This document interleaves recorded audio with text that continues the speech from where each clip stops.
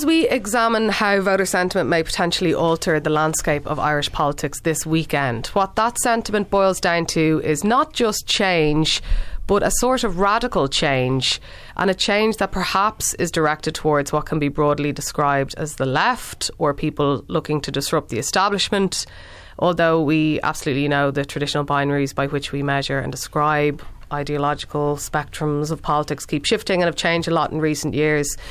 There's one particular journalist who's, for me, is trademark speaking truth to power, interrogating corruption, making politicians cower in fear, and more broadly a journalist who is steered by a sense of equality, fairness and justice in Irish society. We knew that this was the man we wanted to be talking to this week about what is actually happening now in Irish society, the context, the causes and the potential outcome. We are delighted to welcome in studio Vincent Browne. Welcome, Vincent. Thank you, but that introduction makes me cringe. Why? Because it's so overstated. Anyway, come on. We'll continue on that great start. With that great start in the bag, we'll continue on. Vincent, you once said or wrote, or I read it somewhere, that one of the problems with Irish politics is a lack of politics. What I took from that, maybe I'm wrong, is that Irish politics does not tend to centre big ideas or issues or ideologies, and instead just kind of bobs along, that there's a lack of long-term thinking, a lack of accountability, corruption tends not to be addressed, and politicians in the main parties tend to look and think like facsimiles of what's come before. The way this election is panning out feels different. It feels that a large cohort of the electorate aren't satisfied with that norm anymore, that public sentiment is shifting and they're looking for something else. What do you think has brought us to this point? I'm not sure, Una, if it was you that wrote this, but somebody did in the last while, that what seems to be happening is that it represents a delayed reaction to the austerity of the period from 2008 to 2015. Yeah. And that is the only explanation that I find credible. But why was it so delayed? I don't know. Let's talk about that for a second, because I did write that piece in the Times. My theory around that was that there was the essence of why Fine Gael is in power is because they happened to not be Fianna Fáil in 2011, and they managed to hold on to that to some degree. Yet their election campaign to show everyone their fancy homework while the school is on fire is not really chiming with the electorate, who are not seeing what they claim to be success, progress and prosperity. And that disconnect has become their trademark, I suppose, their detachment from a sentiment of a public who aren't seeing the so-called recovery or re-boom. Maybe. I think Fianna Fáil Fine Gael have some nerve complaining about what Fianna Fáil did to the country in the years up to 2008, because in every budget from 2002 onwards, the only criticism that Fine Gael had of Fianna Fáil budgets was that they didn't go far enough. In other words, they weren't even more reckless than they turned out to be. And the country had the governments done what Fine Gael had advocated during that period, the crash would have been even more serious than it had been. And of course, the austerity that inevitably followed was an austerity in which both parties, Fine Gael and Fianna Fáil, were complicit. And now maybe the chickens have come home to roost on that, and Sinn Féin is the benefits from that. But I think that whereas a lot of people think that, it seems to think that Sinn Féin will make a huge difference, I think that's mistaken, unfortunately. Sinn Féin was desperate to get into government with either Fianna Fáil or Fine Gael, which meant that they were happy to go into government, the main agenda of which would be a right-wing agenda. And that didn't seem to worry Sinn Féin, and I can see why it wouldn't worry them, because although they profess a radical radicalism, I think it's skin deep, and that they will be really no different to Fianna Fáil and Fine Gael. Do you think they might have learned from what happened with Labour, though, when Labour went in and were annihilated then afterwards, after propping up the right wing, the right centre, right whatever governments, that then they came out and fell to the floor in the polls? Yeah, you think they would? You're right, wouldn't you think? Isn't it surprising that they want to go down the same road that Labour did, and inevitably there'll be the same consequence? But it's true of the Green Party as well. And the Green Party desperately came into government with Fianna Fáil and Fine Gael, even though the last time that they did so, it was a disaster. The coalition government with Fianna Fáil from 2007 to 2011, and in the 2011 election, the Greens were wiped out, and that they want to do it all over again. But do you think maybe with a leader like Mary Lou, who is quite a very strong leader going in, that it might be different? No.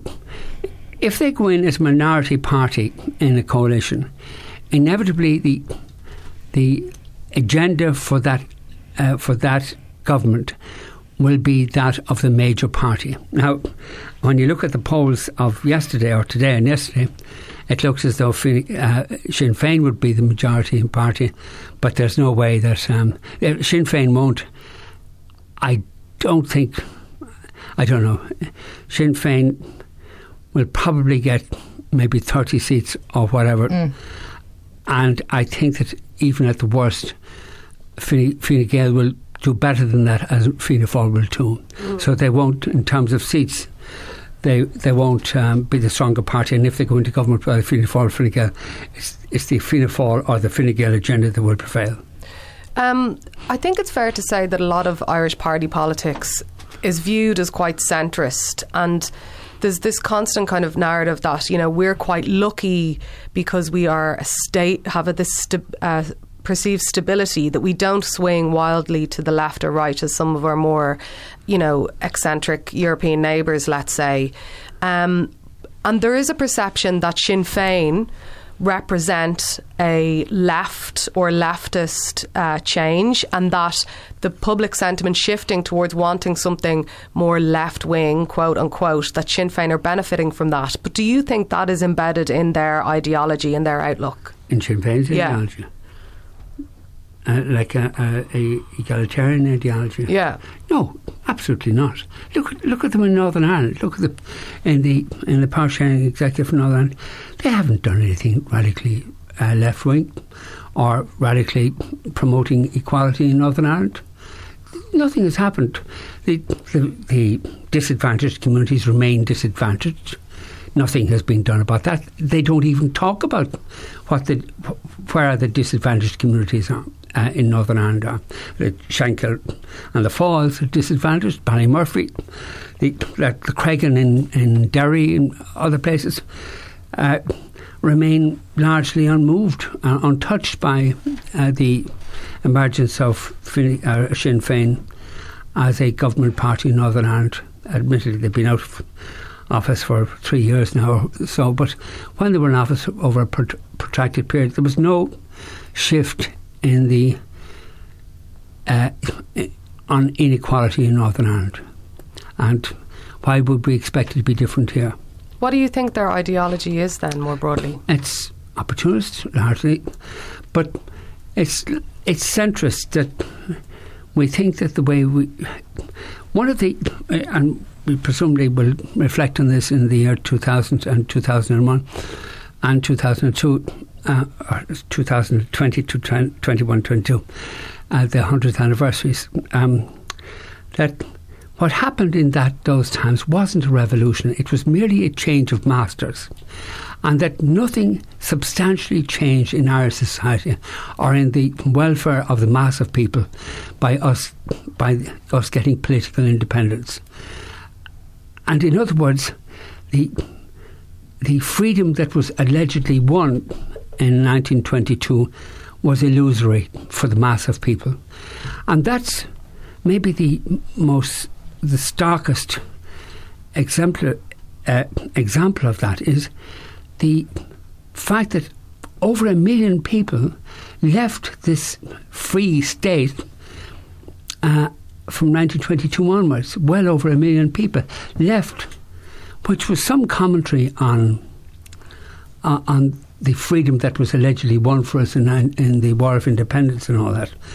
And also the politics that remained the settled consensus for most of the period since independence has been one which is happy with a large section of the population being severely disadvantaged. And unfortunately, I think that Sinn Féin is of the same consensus as were the parties who have dominated the state since its foundation. Let's talk about where Fine Gael are coming from then, because they seem to be extraordinarily surprised that the electorate doesn't view their decade in government in the same way that they do. And one of the curious things that I find when you hear Leo Varadkar or Owen Murphy in particular on the radio, let's say talking about housing, which has become the dominant issue for the election campaign along with health. And they sometimes use ideology as this slur, something that belongs to somebody else, basically left-wing parties who want the state to build houses, for example.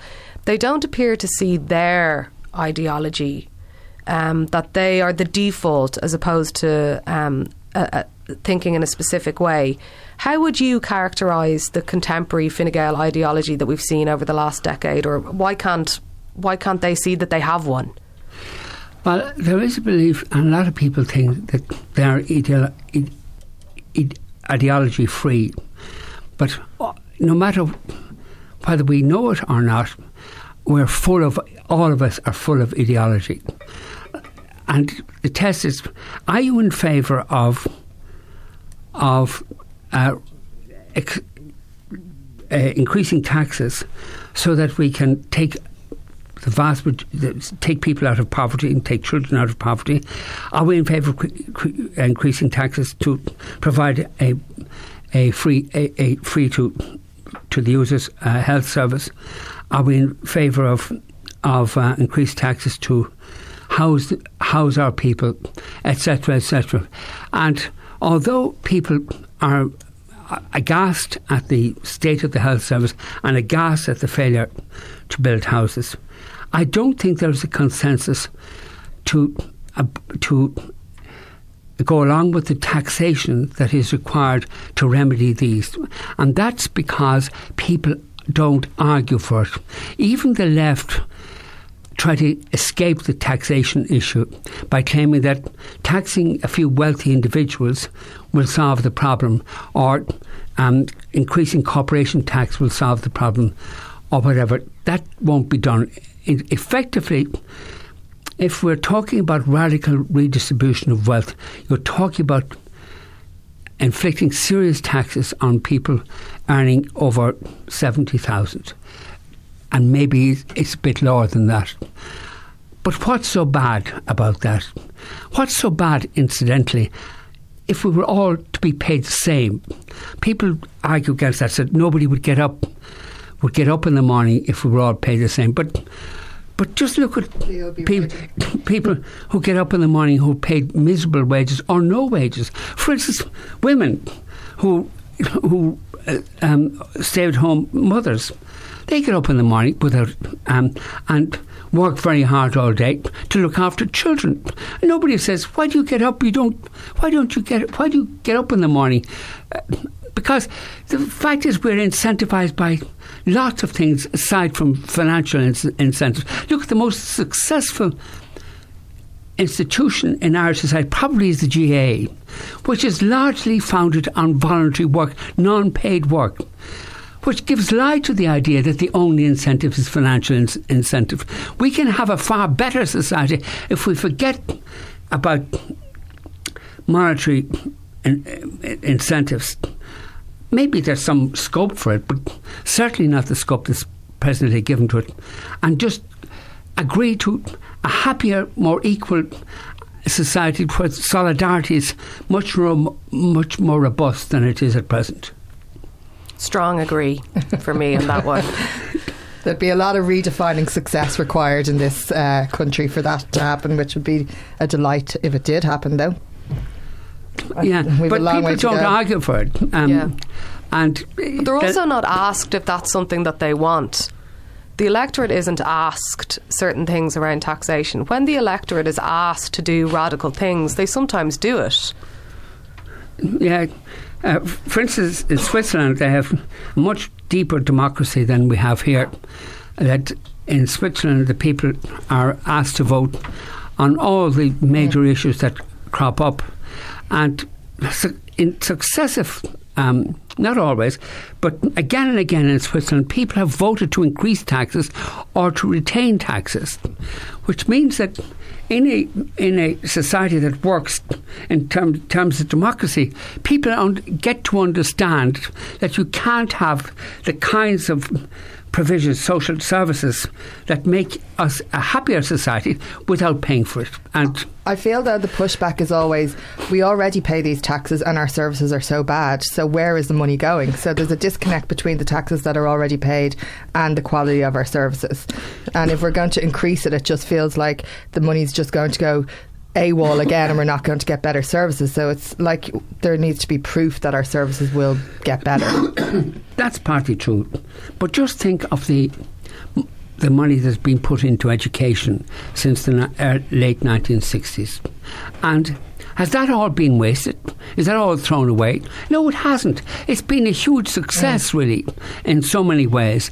And we can have those kind of successes again if we are willing to pay. Are willing to invest and pay for other public services.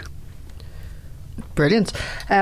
If you think Sinn Féin are an opportunist party, do you think they are missing a beat with the surge for left-wing politics at the moment of not, I suppose, trying to form a coalition with the left parties?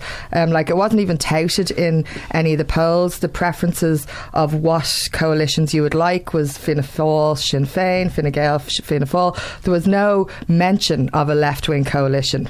Is there a trick being missed? I think it would be difficult to form a government among such disparate groups. Do you think they're that disparate? But I have another perspective on it. Okay. And it is that we have there are a number of dysfunctionalities about our political system, and one is to do with the TDs themselves.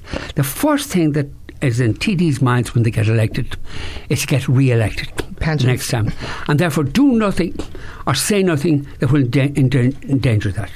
And the second thing that motivates TDs is to get promotion, become a junior minister or a senior minister. That is, if they're in one of the larger parties, and which means that under pain of severe disappointment, they would not dare to criticise their parties on any issue, and they will defend the indefensible. And it makes a nonsense of our politics. So I have two proposals. And we also have a situation where we appoint people as heads of huge corporations like the health service or education service or whatever. We appoint amateurs, people who maybe have never run anything in their lives and who probably know nothing about the subject that, or the issues that arise from their portfolio. Like, people go on about Owen Murphy now, I know Owen a bit. He's a clever fellow, but I don't think there are many houses he's ever stepped into that cost less than $1 million. That's just his background. That's the way it is. And Owen has expertise in financial services and all that, but he doesn't have expertise in housing. And we wonder how it's a screw up. Similarly, Simon Harris, who never ran anything, comes out almost as a schoolboy and is put in charge of the health service effectively, and we wonder why it's a screw up. So I've proposed, and the proposal is that, as happens in France and I think in Italy, no TD can be a minister. And if they are appointed minister, they have to resign their seats. And secondly, that TDs can be elected only twice, same as, say, the President or President of the United States, etc., etc. And that means that you'd have people who are not desperate for their re-election, who are taking decisions on the merits of the arguments put in front of them, and are not solely concerned with getting re-elected next time. And also, you wouldn't have the nonsense of politics for TDs about getting promotion and being put in charge of things that they don't know anything about. And I think that would change the nature of politics. In other words, and that with regard to how policy would have made, policy which is made at the moment, policy decisions made at the moment is done by governments in secret. Now it would be done by the Dáil, and you'd have coalitions of people in the Dáil agreeing on some issues, and maybe the same coalition, another coalition agreeing on other issues, etc. And this would, and also people would be arguing about issues rather than arguing about silly things, and it would change the nature of our politics significantly. But I have to acknowledge this will never ever happen, because for that kind of constitutional change to occur, in the first instance, you have got to get the TDs who are currently elected, who want to be re-elected again and again and again because it's their careers, and who want to be ministers in the fullness of time. They will never agree to what I've proposed, so it will never happen unless people's minds are changed and people as a whole demand it. But that doesn't look likely to happen. But the coalitions that matter really are coalitions of people who agree to certain outcomes. And the best outcome for this election would be that there is a minority government solely dependent on the Dáil for its survival, and that the Dáil then does what the Dáil is supposed to do, decide policy and get on with it. Unfortunately, the likelihood is there will be an overall majority government, Fianna Fáil and Fine Gael, are going to get together, and the Dáil will be irrelevant, and you can forget about inquiries into anything that might cause embarrassment to the government, and the same old cynicism and arrogance that attaches to majority governments will reappear, and that is very likely to be the outcome of this election. Somebody who might call for these investigations is Richard Boyd Barrett, and you've endorsed him. Why did you decide to endorse him? Well, I explained. He's been a very effective TD. He's been one of the TDs, not by any means the only one, who has held government to account and done so very effectively, I think. But there are lots of other TDs who've done that too. Like Catherine Connolly over in Galway West. I think she's outstanding TD, and it would be great pity if she wasn't re-elected. Also, lots of others. Right? You could guess the ones I would nominate: Breed Smith, of course, and Joan Collins in Dublin South, and people all over the country.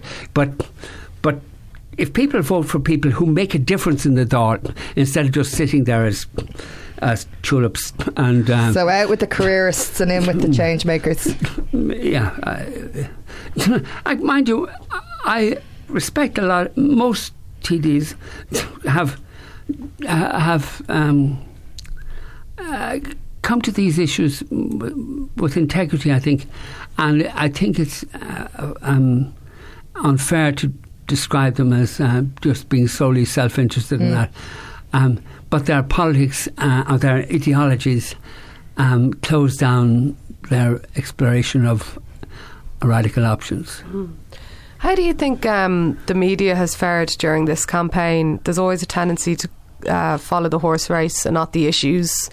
And there's a lot of shock and mouths agape in political media land being expressed by journalists with regard to the polls and so on. How do you think it has fared throughout? Well, the media reflects the same ideology that prevails generally. the same mindset. You can't increase taxes because everybody rich will leave the country and everything will collapse. That the idea of the state building houses is nonsense because the state can't build a children's hospital. So what do you think they'd do if they had to build the houses that the mindset of the media is deeply conservative, and that's it. And an awful lot of the discussion in media is about rubbish, about who's going to be leader of which party, who's going to be Taoiseach. Will it be Leo Varadkar or Micheál Martin? What does it matter? About who's going to get cabinet positions? What does it matter? They'll certainly, almost all of them will be incompetent, not because they're incompetent people, but because they're asked to do things they're not qualified to do, etc., etc. And rarely does the media point out that we have dysfunctional political system, that we have very serious social problems, that there's deep inequality in our society. The issue of inequality hardly ever gets mentioned. There's another issue which hardly gets mentioned, which I find just astonishing, and it is sex abuse. This report, the Savvy report done in 2002, and I know it was 18 years ago now, showed that 200,000 women had been raped in the course of their lifetimes in this society. 200,000 women. Now, surely, once that becomes known, there is a response proportionate to the shock that ought to cause. But it doesn't. There's nothing. None of the manifestos, as far as I know, and let me acknowledge that I haven't perused them with great attention in the last while, or with any attention in the last while. Don't think you're the only one there. I don't think any of them have referred to this issue of sex abuse and domestic violence. And it is a massive problem in our society. And the government had to be bullied into finally agreeing to have another inquiry into the scale of this, of sex abuse and violence in our society. And that will not happen for 4 or 5 years, which in itself is extraordinary, that there is an apprehension. Let's find out how serious the problem is now and respond appropriately. But again, this gets no traction in the media, gets no attraction in public debate, and hardly any attraction at all. There's another report which I have gone on about ad nauseum over the years, but it is a report done by the Institute of Public Health. This was an institute set up under the Good Friday Agreement, North-South Institute, and it did an inquiry into mortalities here in Ireland, and in both parts of Ireland, and it found for the Republic of Ireland that rich people live 5 years longer than people at the bottom of the income bracket, the income grade. In other words, 5,000 people in the lower income bracket die prematurely every year because of the scale of inequality. Surely, we're concerned about the number of people who die by suicide or die by road accidents or whatever, but surely we should be shocked by 5,000 people dying because of the scale of inequality we have. Again, no traction, nothing. I think only one TD has bothered referring to this in the Dáil. That was Liz McManus, former Labour Minister. I don't think any other TD has ever referred to this. And again, where are we? What's wrong? Could I be devil's advocate and say that the majority of the time working class people don't vote as much, and it's all about the wanting power, that they're not as concerned? But surely the media, this arose from discussion of me, surely the media ought to be going on about this and drawing attention to this and drawing attention to the fact that there isn't a mention of these problems in any of the manifestos. But on we go. Now, in talking about media, did you loll at all when the panellists, even the panellists, were calling for your return after the leaders' debate with Matt Cooper and Ivan Yates? You didn't have it all at all. Didn't see it. See you later. I was down at home in County Limerick at a funeral for that debate, and my brother taped it, and I watched 20 minutes of it and thought, this is enough, and so and that was it. So I'm unaware of that. You were before we came on air. We were talking about Sinn Féin, and you said that my perception of Sinn Féin is naive, which is fair comment. What I found interesting in writing about Sinn Féin is that because when you don't write hypercritically of Sinn Féin, people can sometimes see that analysis as an endorsement, which it isn't. It's just kind of reflecting the growth, particularly amongst young women, about their support for Sinn Féin. If you were moderating one of these leaders' debates, what would you be talking to Mary Lou McDonald about? Because apart from the kind of grilling she got from Brian Dobson this week, perhaps one of the reasons that Sinn Féin has been able to continue its momentum in the polls is because they have been less interrogated, I suppose, by media because of their thin policy proposals during this campaign. Yeah. The focus on the Special Criminal Court I find amazing.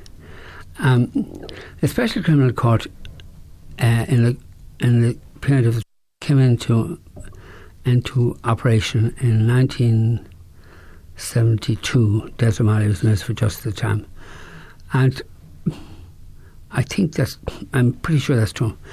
And he also introduced a law which permitted the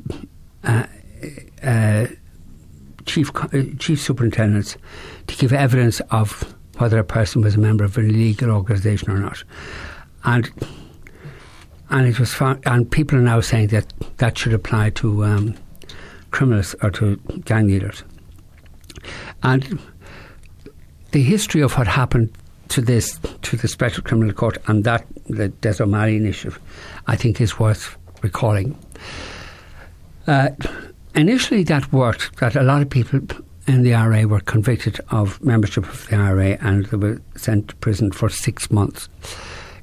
But then Fianna Fáil and Fine Gael came into office, and Fine Gael and Labour came into office in the 1973-77 government, and they agreed. They having opposed this business about chief superintendents giving evidence and called it evidence of a dictatorial state and all that stuff. They decided to increase the penalty for membership of a legal organisation from 6 months to 5 years. After which nobody was convicted because up to then members of the IRA and of Sinn Féin refused to recognise the courts, but they started to recognise the courts because of that. So the thing completely collapsed. And almost certainly something the same would happen here. And in any event, what's the point of the Special Criminal Court? It's to ensure that juries are not intimidated. Mm-hmm. It's nothing to do with witnesses, it's juries. Because the witnesses apply in the Special Criminal Court anyway. But what evidence is there of juries being tampered with? I don't know of any evidence at all. None. And nobody has said there's evidence, there's widespread intimidation of members of juries, in which case you could see, well, there is a need now for a Special Criminal Court. But that's never mentioned. Mm. But, let me say, there are advantages to a Special Criminal Court. And the primary advantage is that the judges in the Special Criminal Court have to give a written judgment explaining why they find somebody guilty or not. And whereas in case of juries, of course, juries are not asked to explain why they've found somebody guilty or not guilty. But in the Special Criminal Court, this is required. And which means that one can examine the reasons for the conviction or the acquittal. And in some instances, it's possible to see that the reasoning was faulty. And one of the people accused of the murder of Veronica Kieran, a guy called Paul Ward, was one of the people who went before the Special Criminal Court, found guilty by the Special Criminal Court of the murder of Veronica Kieran, but then it was appealed and it was found that the reasoning of the Special Criminal Court was faulty. So he got out. Whereas if he was convicted by a jury, there would be no such release. So anyway, the discussion and argument about the Special Criminal Court is utterly devoid of any information about what the thing is about, why it's wrong, why it's a good thing, and the possible advantages of it, or whatever. So it's a diversion, a big diversion from the issues. And one suspects that the reason that Fianna Fáil and Fine Gael are keen on diverting the discussion onto issues such as Special Criminal Court onto Sinn Féin is because they're scared of Sinn Féin's appeal otherwise. And but of course the diversion hasn't so far hasn't worked. But it's a nonsense. Before you go, and thank you so much for being in here today, we really appreciate it. Predictions are a mug's game, of course, but what do you think is going to happen? Just to give an example of the quality of my predictive abilities, in 2011, two people told me they were thinking of running for election, and did I think they had a chance? And I told both of them, you have no chance at all, none. Lose your deposit, you'll be disgraced, humiliated, don't do it. Mick Wallace? One of them was Mick Wallace. I think he was wrong about that. And the other was Peter Matthews. And I told Peter Matthews, not only did he have no chance in my view, but he certainly had no chance if he canvassed, because Peter would turn off any... and Peter did canvass and he still got elected. So asking me what I think is wasted time. I have no idea. Thank you so much for taking the time out. We really appreciate it. Okay, thank you.